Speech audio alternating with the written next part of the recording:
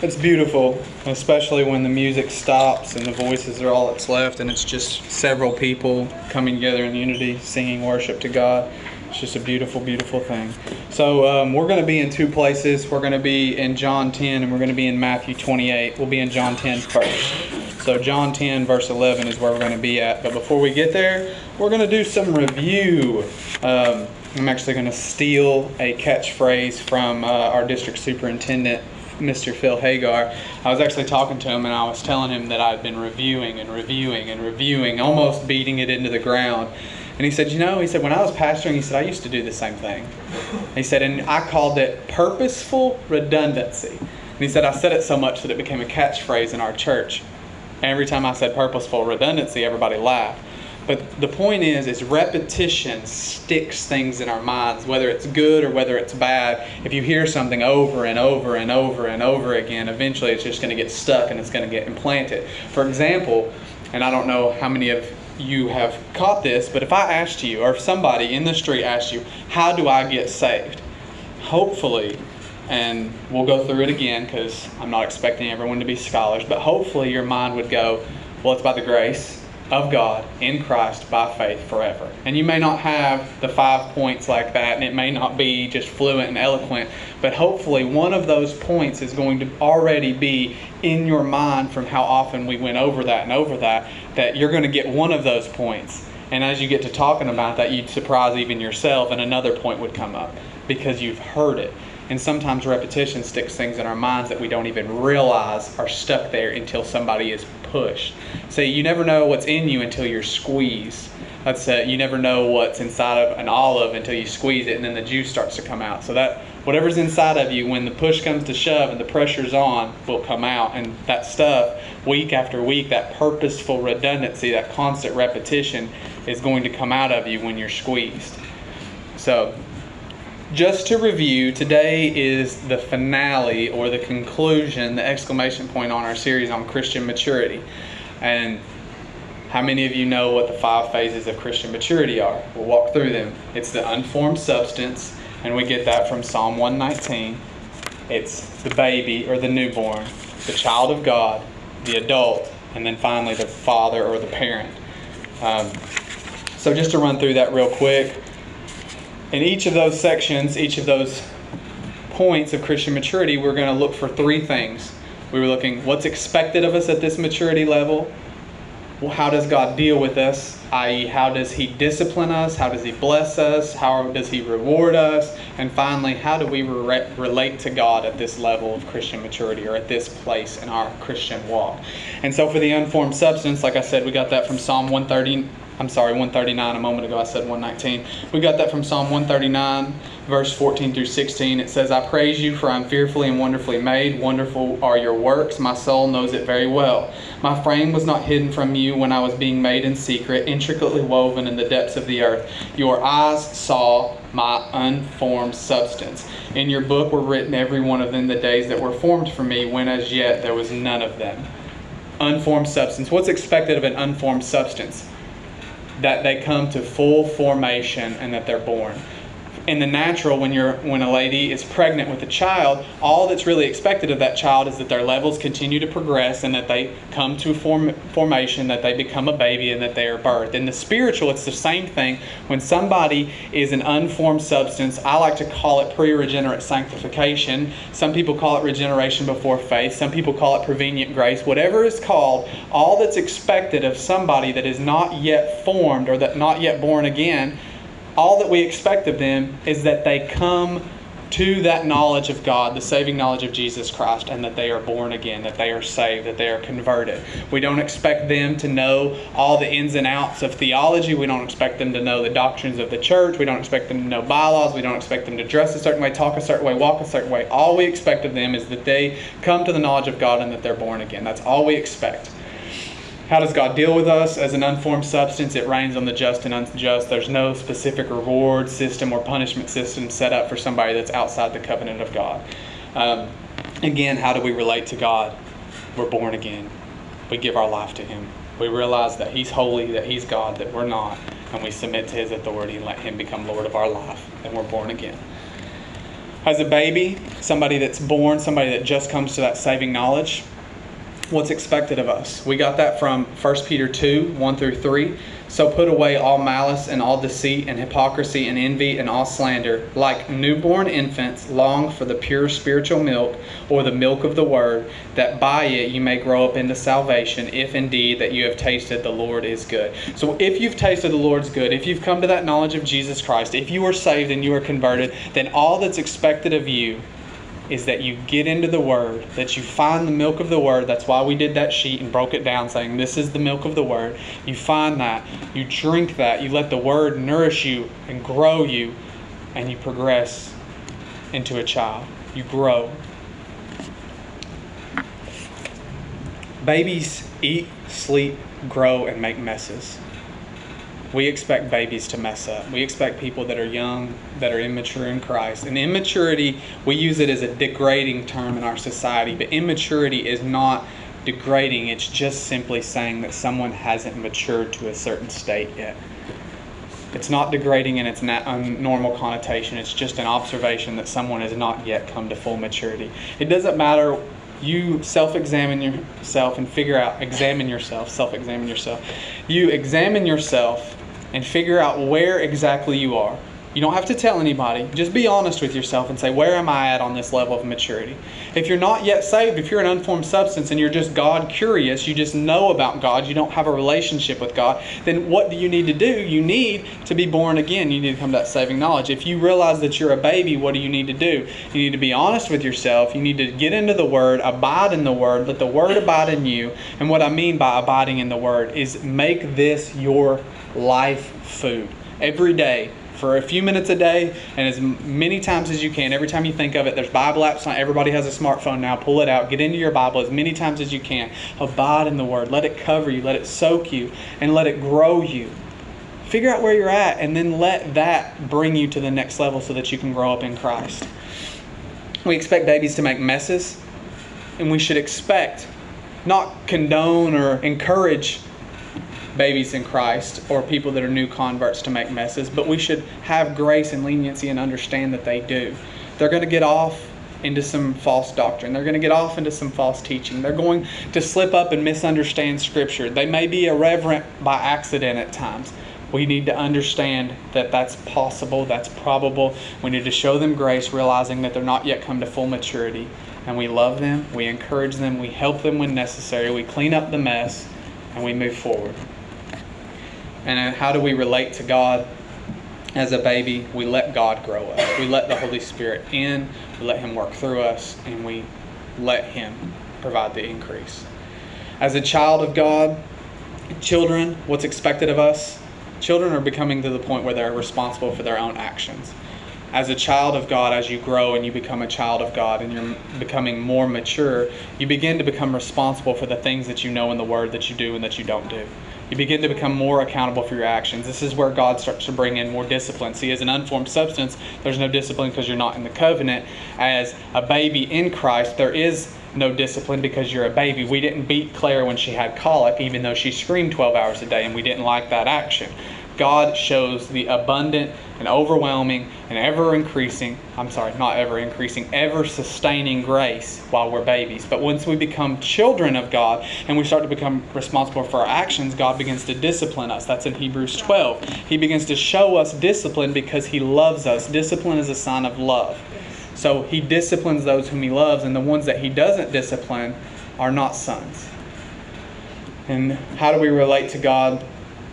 As a child, we respect Him and reverence Him as our Father. You may remember the Abba Father. We won't get back into that breakdown. We'll just say that we are intimate with God, acknowledging Him as our Abba. And we respect God and reverence Him, not acknowledging that He is our Father, but He is still the sovereign Creator and Lord of all the universe. There's still protocol. There's still reverence. We still walk before Him in humility. And then last week we finally got to an adult in Christ. And this is when we really went heavy into practicing what your faith mandates. This is when we went into it and said, if you read it in the Word, then you need to figure out a way to apply it to your life.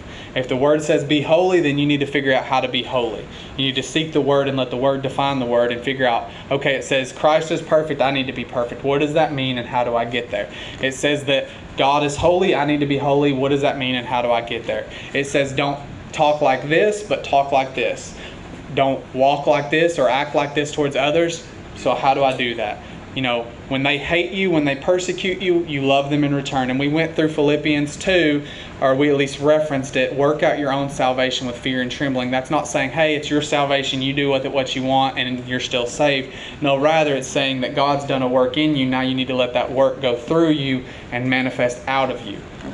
So as an adult, we went into Hebrews 5, where it says this is the time when you ought to be teachers, but you have to go back again to the maturity of a babe because you need milk, not solid food. What we were saying is this isn't a rebuke for our church, but it's a rebuke for those who are at that level of spiritual maturity, but instead of walking out their salvation, they're still acting like babies in the faith.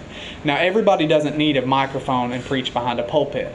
But that's not saying that everyone isn't a preacher. That's not saying that everyone can't provide and evangelize the gospel to those that they meet in their workplace, on the street, in Walmart. You can always evangelize the gospel, whether that's with words, whether that's your actions, whether that's your conduct, that your relation to your family when you're out in public. Whatever that means, you can preach the gospel.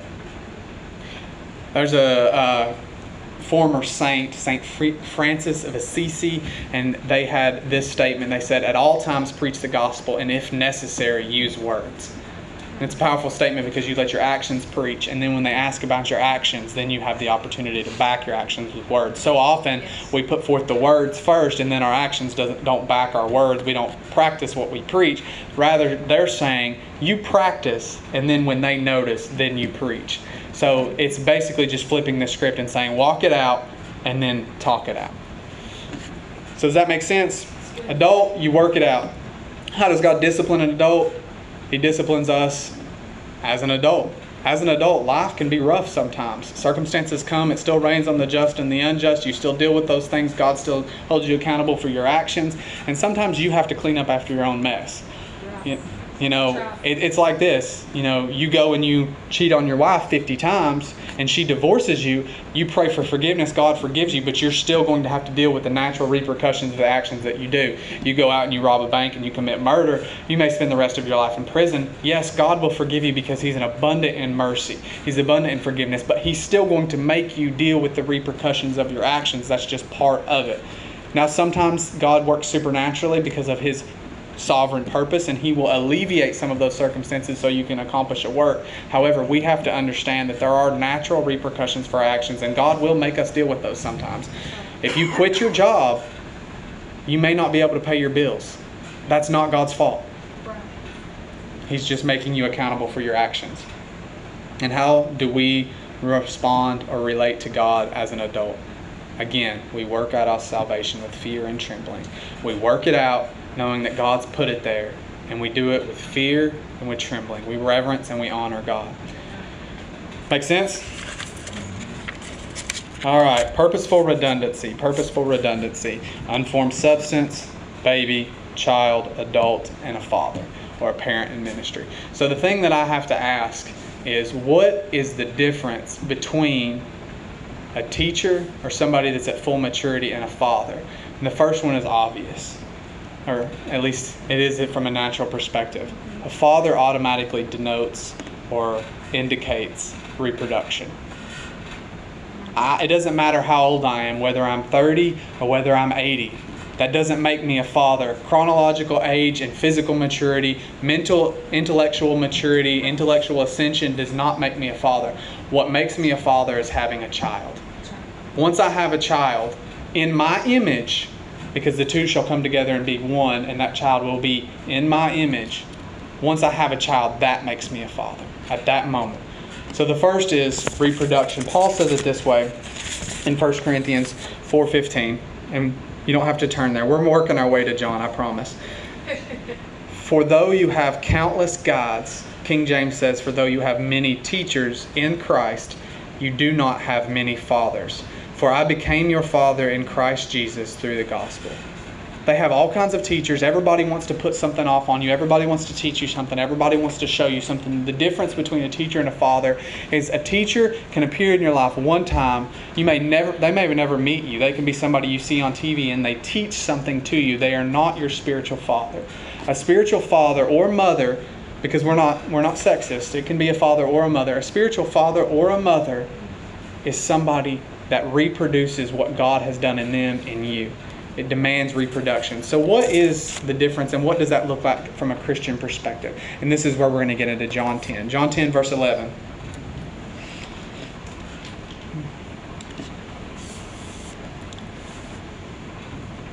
I am the good shepherd. The good shepherd lays down his life for the sheep. He who is a hired hand and not a shepherd, who does not own the sheep, sees the wolf coming and leaves the sheep and flees.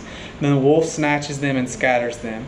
He flees because he is a hired hand and cares nothing for the sheep. I am the good shepherd. I know my own, and my own know me. Just as the Father knows me, and I know the Father, I lay down my life for the sheep.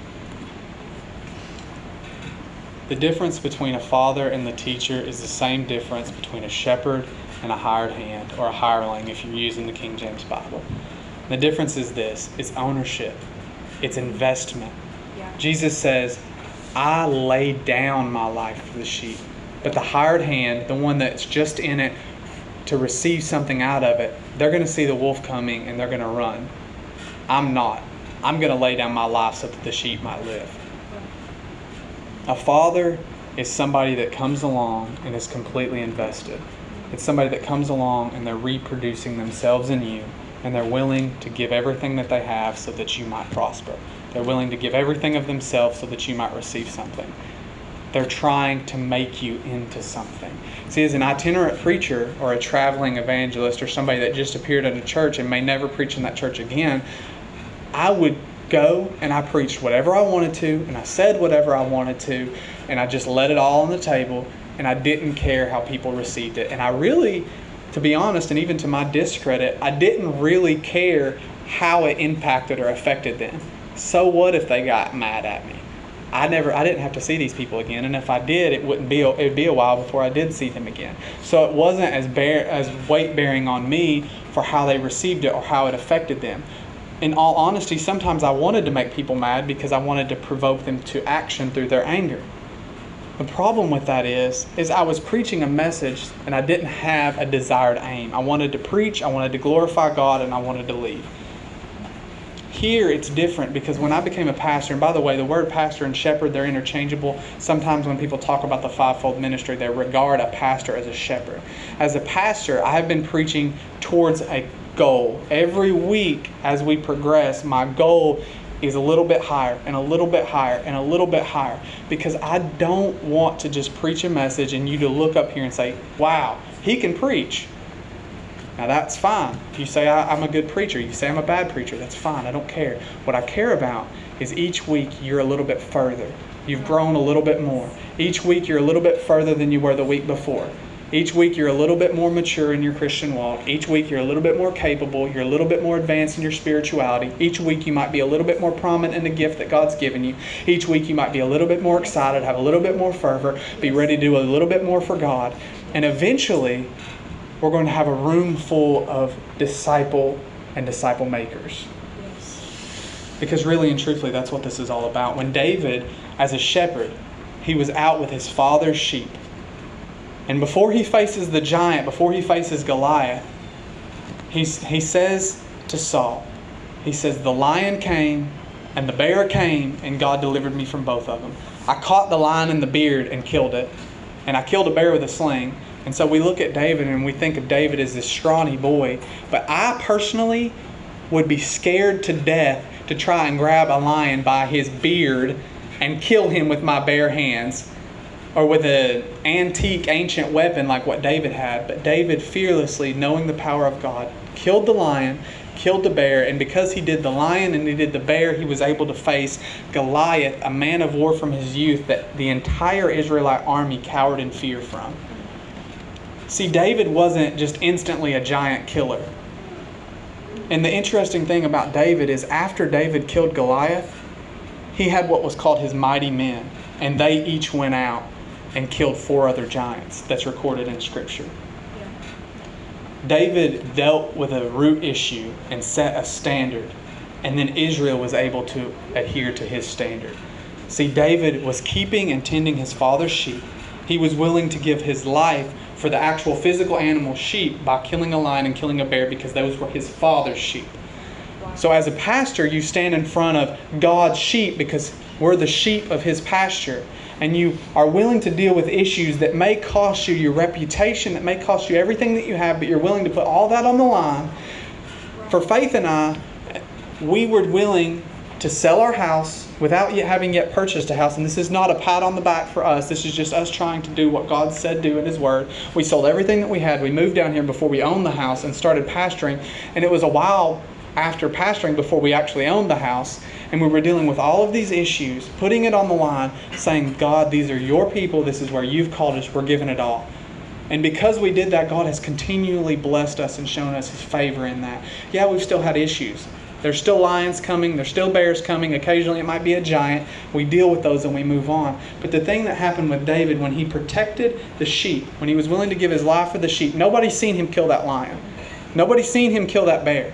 And you may not always see the things that come against you when you're defending God's sheep or when you're putting your life on the line. But what's interestingly enough is God did. He who sees in secret will reward you openly. God knew what He did for His Father's sheep. God knows what you'll do for your Father's sheep. And so then the day will come when an entire Israelite army, yours may not be an Israelite army, but an entire Israelite army is standing, cowering in fear because the devil has them in a chokehold. And you stand up in front of a giant and you're able to kill a giant and set a standard. And then the entire Israelite army, individuals out of that, rise up and they're able to go and do the same thing, which previously they weren't able to do. That's the difference between a father and a teacher. See, David could have went to Saul and said, this is what you do.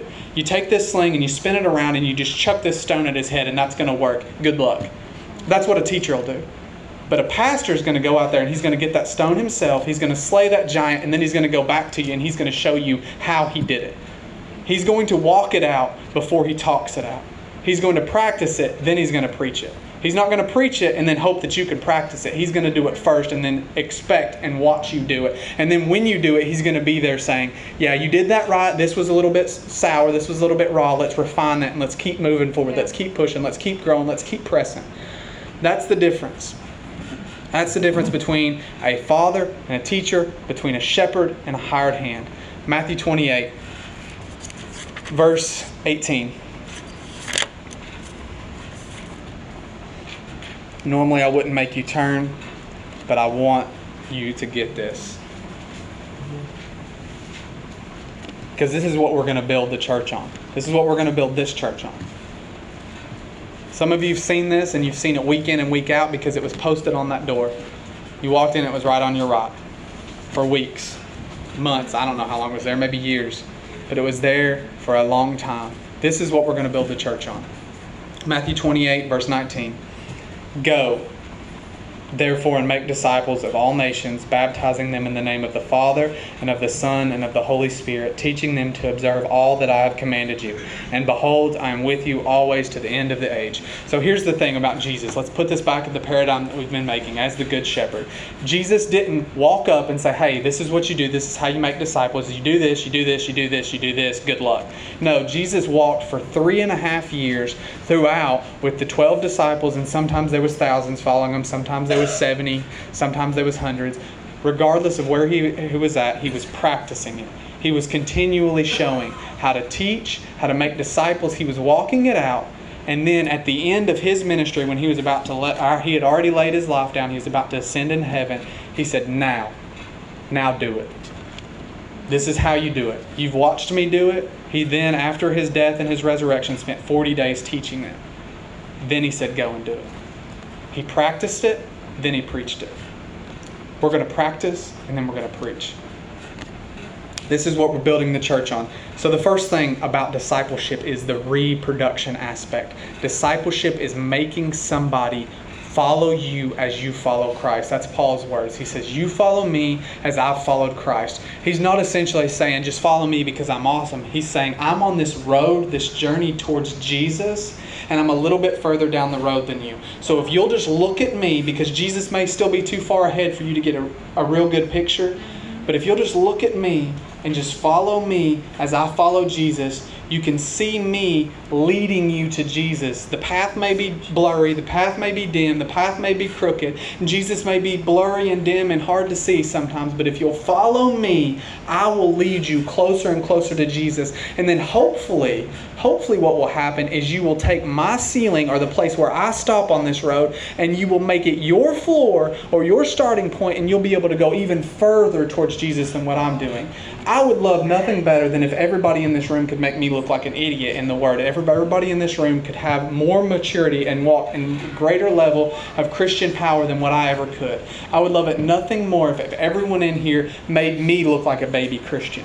Because I want you to go further. I want you to go deeper. I want you to go beyond where I'm at. I don't want you to say, I'm going to try to be like him and that be it. I want you to say, I'm going to try to be like him in the Word so then I can be more than him. Because that's the difference between a father or a pastor and a hired hand. That's the difference between a pastor and a teacher. Is a teacher is going to say, just do this. Try and be like me. A pastor is going to say, no, don't stop here. This is as far as I've been able to make it. I've struggled and I've clawed and I've fought to get here. But I want you to realize that this isn't the end. I'm not the full image of Jesus. I'm just trying my best. I still have flaws. I still have failures. And I've stopped short. Don't stop where I'm at. Keep going. Keep pressing. Keep getting further. So looking at this, there's only one commandment in this whole passage. We say go. We say make disciples. We say teach. We say command. We say baptize. And there's only one command in this entire passage, and this is what the Alliance pushes so hard. The only command in this entire passage is make disciples. Everything else is a filter or a sub-point under that. Going is a sub-point. Teaching, commanding them to obey what I've commanded you, baptizing them in the name of the Father, the Son, and the Holy Ghost. Those are all steps in the process of making disciples, but they're still a part of the process of making disciples.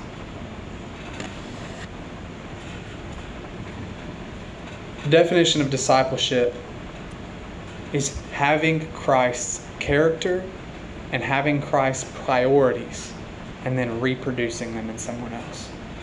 The definition of discipleship is having Christ's character, the way that he talks, the way that he handles himself in situations, the way that he prays, the way that he walks, the way that he works, the way that he reacts to people, the way that he deals with circumstances. If that sounds familiar, it's because that's what's on your what to read and when to read. That's what I want you to look for when you're reading the Gospels. Christ's character and having his priorities. What is Christ about? What is Christ focused on? And then reproducing that in someone else. That's what discipleship it is. That's the definition that the Southern District of the Alliance has put forth, that I looked at and was like, that's it. And trying to apply that to my own life. And that's what I want us to apply as a church. I want us to look at Jesus, say, that's the goal. That's the mark of the prize of the high calling of God in Christ Jesus. That's it. That's where I'm headed. Now let's get there.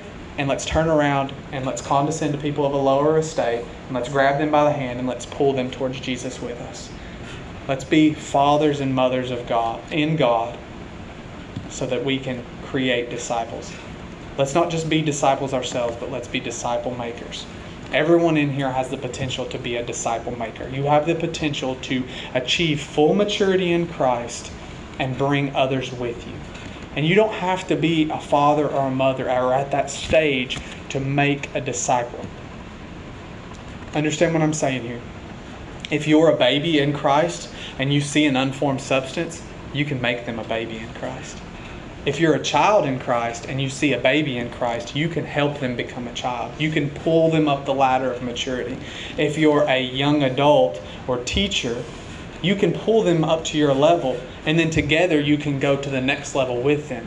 See, the father-parent stage isn't just the next step above teacher. It's inclusive of all these steps. Wherever you're at, you have the ability to bring somebody up to where you're at. You don't necessarily have the ability to push them to the next stage, but you can bring them to where you're at and then encourage them and say, you can go further, you can go further, you can go further. And that's what we want to do. We want to be a church of disciples that makes disciples, that makes disciples, that makes disciples. That's the goal. We're wanting to be a healthy church, a church that matures believers to their fullest potential so that they can make disciples, that make disciples, that make disciples. And that's going to be repeated and repeated and repeated and repeated until you're tired of it, until you're tired of the words purposeful redundancy, and you're tired of the words of intentional repetition, until you're tired of it and it comes out of your mouth like word vomit, and you're sick of hearing disciples make disciples that make disciples that make disciples. But that's the goal. That's what we want to be. Yeah. Christ didn't come and preach to 5,000 people and say, I'm just taking you all with me. I'm the best. Look at how many followers I have. No, He said things that drove them away, and He said, let them go. And He focused on the 12, and He poured His heart and His soul and His mind into the 12, and He said, now you are at full maturity. Go and do the same thing. Make disciples. And under making disciples, you teach them what you know. You teach them what I have taught you. Teach them what I've commanded, and that's, praise God, we've got this. Praise God, we've got this. Because how are you going to teach them what Jesus has commanded you without having what Jesus has commanded you right here? So if you're ever at a loss, just say, I don't know. I don't know the answer to your question. I'll tell you what. Let's open the Bible together. Let's open it together and see what Jesus has commanded us. And then baptizing them. And praise God, that's what we're going to do next weekend. We're going to baptize people in the name of the Father, the Son, and the Holy Ghost. And we're going to help them full mature in Christ. That's the goal. Now, real quick. I don't know how long I've been. I don't care. But real quick. The whole point. Here it is. The whole point. And you can just write this in your notes. You can write the whole point real big and underline it. This is the whole point of everything. The whole point of this series of Christian maturity. The whole point of this church. The whole goal. This is it. This is our aim. Is to be conformed to the image of Jesus Christ. Yes. Who is the image of God. We're conformed to Christ, who is the image of God. Yes. God has predestined us to be conformed to the image of Christ. That's the whole point. And I want to prove it. Christ. There's a little lady. Her name was Mary. She was a virgin. She wasn't married. She had never known a man. This awesome angel appeared to her and said, hey, you're going to have a baby. The Holy Spirit's going to overshadow you. You're going to be pregnant with a baby. She's like, well, how's that possible? I've never known a man. And he's like, because the Holy Spirit's coming. He's going to overshadow you. You're going to have a baby.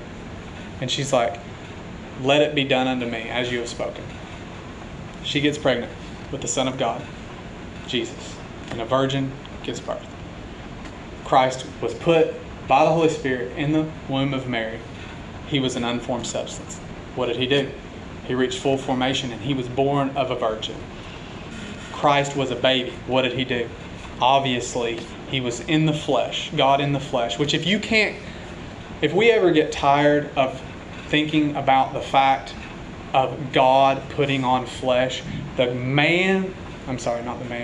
being that has no creation, no beginning, no formation, nothing is greater than Him, all-inclusive, who simply spoke and galaxies were formed, the being who has the power to at any time speak or breathe or even will something into existence, the one whose very word sustains all life, and He confined Himself to flesh. If we ever just get bored with that, then we need to just get on our knees and say, God, help me get my reverence and my fear back because I've lost it. Yeah.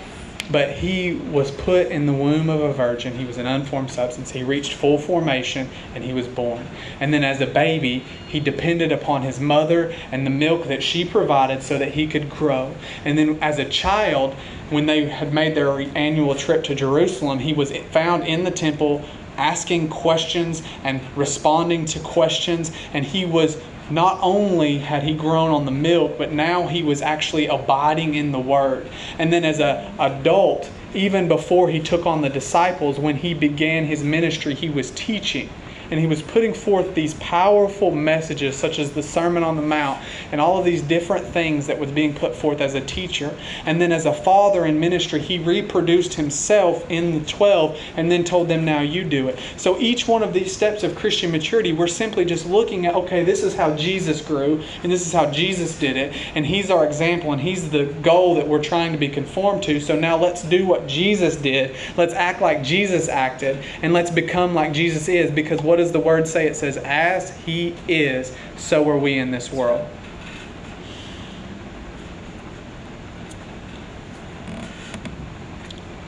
Just everybody just take a second.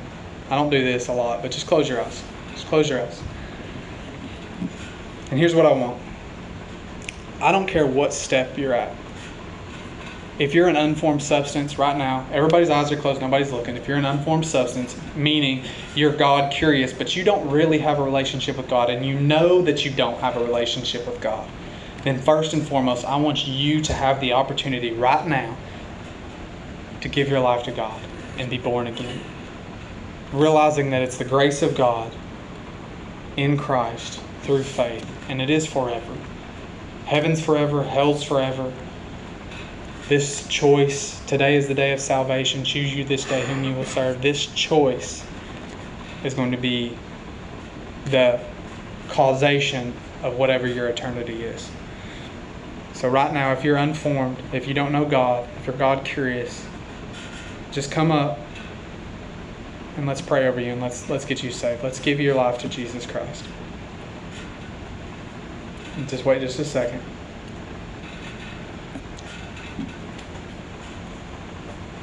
Okay. It's still available regardless. You have till the close of service and then even after. Now that we've opened it up and we've let the opportunity be known that anyone can come forward and give their life to Jesus that doesn't know Jesus, here's what I want to pray. You can open your eyes. Here's what I want to pray. And I want you to be very specific. I want each one of you to pray, not just listen to me pray. I want you to be very specific. Just say, God, not right now, but just in a second. I want you to say, God, wherever I'm at, help me discover where I'm at in the path of Christian maturity. And then I want you to say, God, help me go beyond where I'm at. Help me know you on a deeper level, because you're never going to know God in His fullness. Even in eternity, the angels are still marveled and astounded by God's holiness. There's never a ceiling. There's no stopping point for this. So just wherever you're at, first prayer, God, help me discover where I'm at in the path of Christian maturity. And the second prayer is, God, help me go beyond where I'm at. Help me grow. Help me reproduce myself in others. Help me learn. Help me grow in the Spirit and walk in the Spirit, talk in the Spirit, think in the Spirit. Help me become more like you. Lord, I simply just want to say this. I want to say that I thank you for this group of believers. And I want to thank you right now for what hasn't happened yet. I want to thank you for the maturity that they have not yet received. I want to thank you for the ministry that they've not yet accomplished. I want to thank you for the things that they've not yet done, but they're going to do in your name. For the people that they're going to lead to the saving knowledge of Jesus Christ. For the people that they're going to help grow in their own maturity. And for the things that they're going to find revealed in your word. And for the wonderful time of intimacy that you're going to have with each and every one of them. And for the wonderful time of worship that we're going to have together as a corporate body. And the things that we're going to accomplish, because we are a church for Hancock County. In Jesus' name, amen.